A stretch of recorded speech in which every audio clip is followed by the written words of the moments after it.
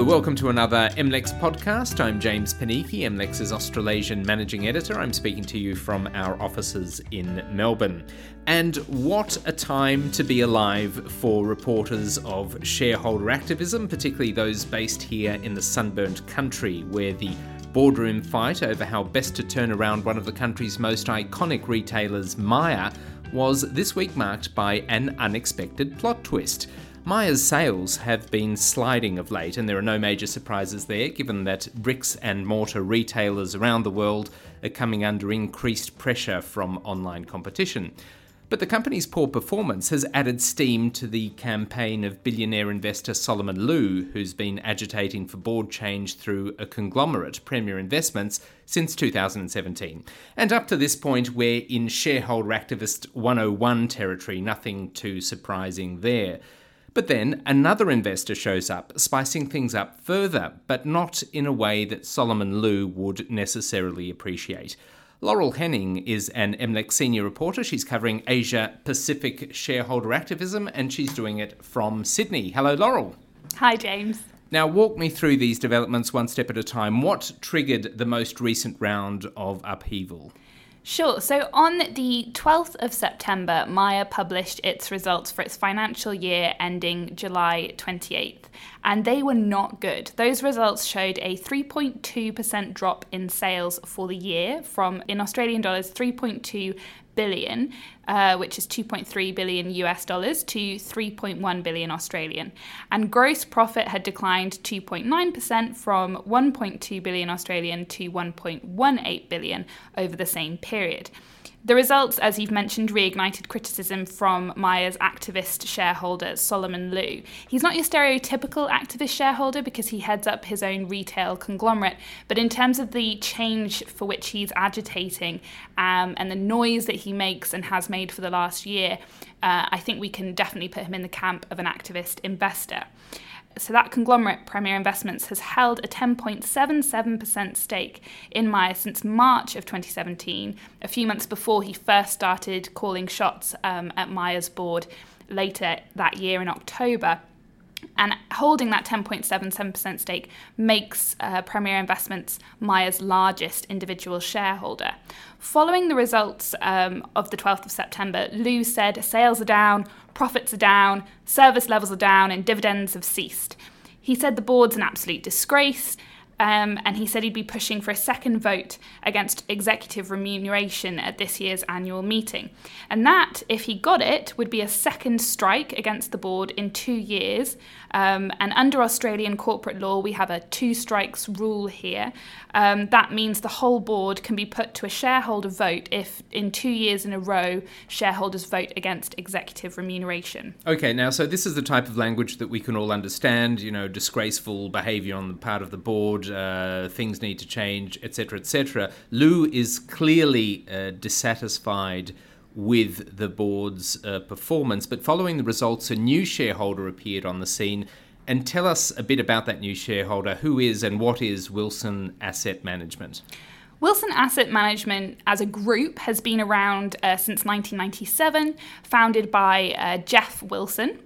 The fund has taken active roles in a lot of its investments in the past, and even has spoken favourably about a year ago of Elliott Management's activist campaign at BHP, where it's also a shareholder.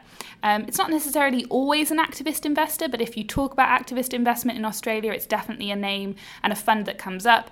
And the fund says just on its own website that it takes a research-driven process focused on identifying undervalued growth companies. So that's a real buzzword for activist investors, undervalued growth companies.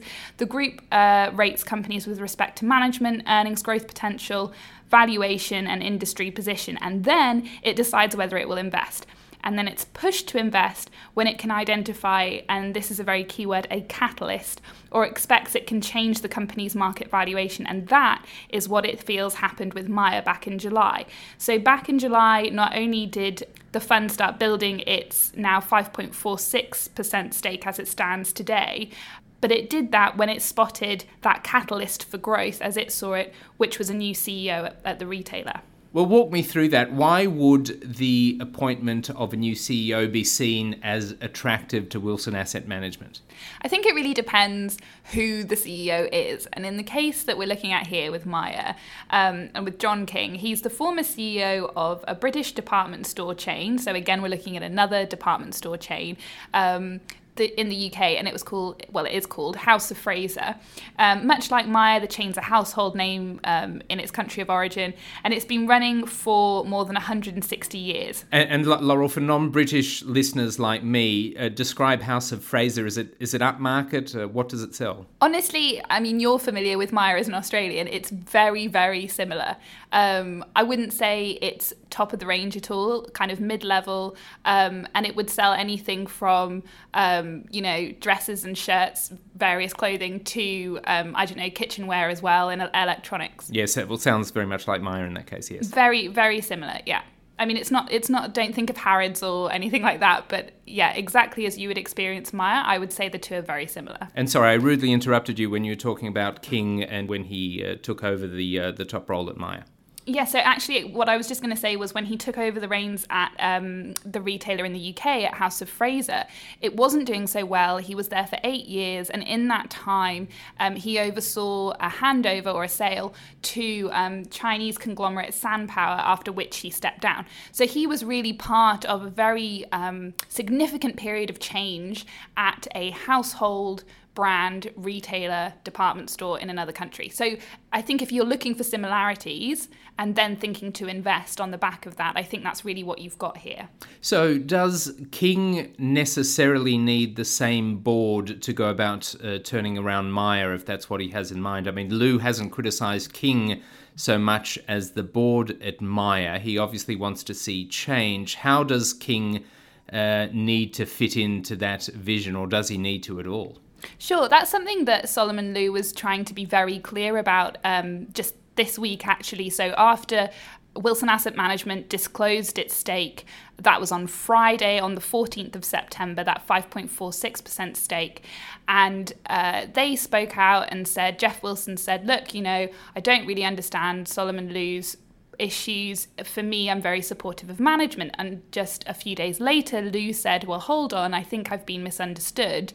I've always said the problem is with the board of Myer. So from his perspective, management's fine, the board need to go. However, Wilson Asset Management, and actually I had a conversation with Jeff Wilson just yesterday, he believes that the two very much go hand in hand, especially when the CEO is so new. And to be fair, the board itself has only been in place for a year. So for him, he feels like it's all about stability. It's all about avoiding destabilization of the board, therefore of management, and as a result of avoiding destabilizing any customers and their customer base, which is obviously at this point in the retail industry incredibly important to try and hold on as tightly to any of your clientele. And that obviously puts him on a collision course with Solomon Lew, who's complaining about the stability. In a way, the stability of the board is the problem in the eyes of Solomon Lew, isn't it? Exactly. So having sought to clarify his stance earlier this week, Solomon Lew said, I really call on Jeff Wilson to join me in fixing Myer. And I really think that at the end of all of this, in just a few days, less than a week since that stake was disclosed publicly, I think the two are really at very opposite ends of the spectrum in terms of how they think Myer should be turned around. Yeah, I don't see any collaboration happening, put it this way, from the conversation I had with Jeff Wilson. Okay, so what's next? Where does this leave Lew in his battle with Myer? So I think he's still going to be very vocal ahead of Myer's annual meeting, which there hasn't been a date set for that yet, but I think he'll still be pushing for the board to be changed. Having said that, his support in that task is looking like it could be hard to find.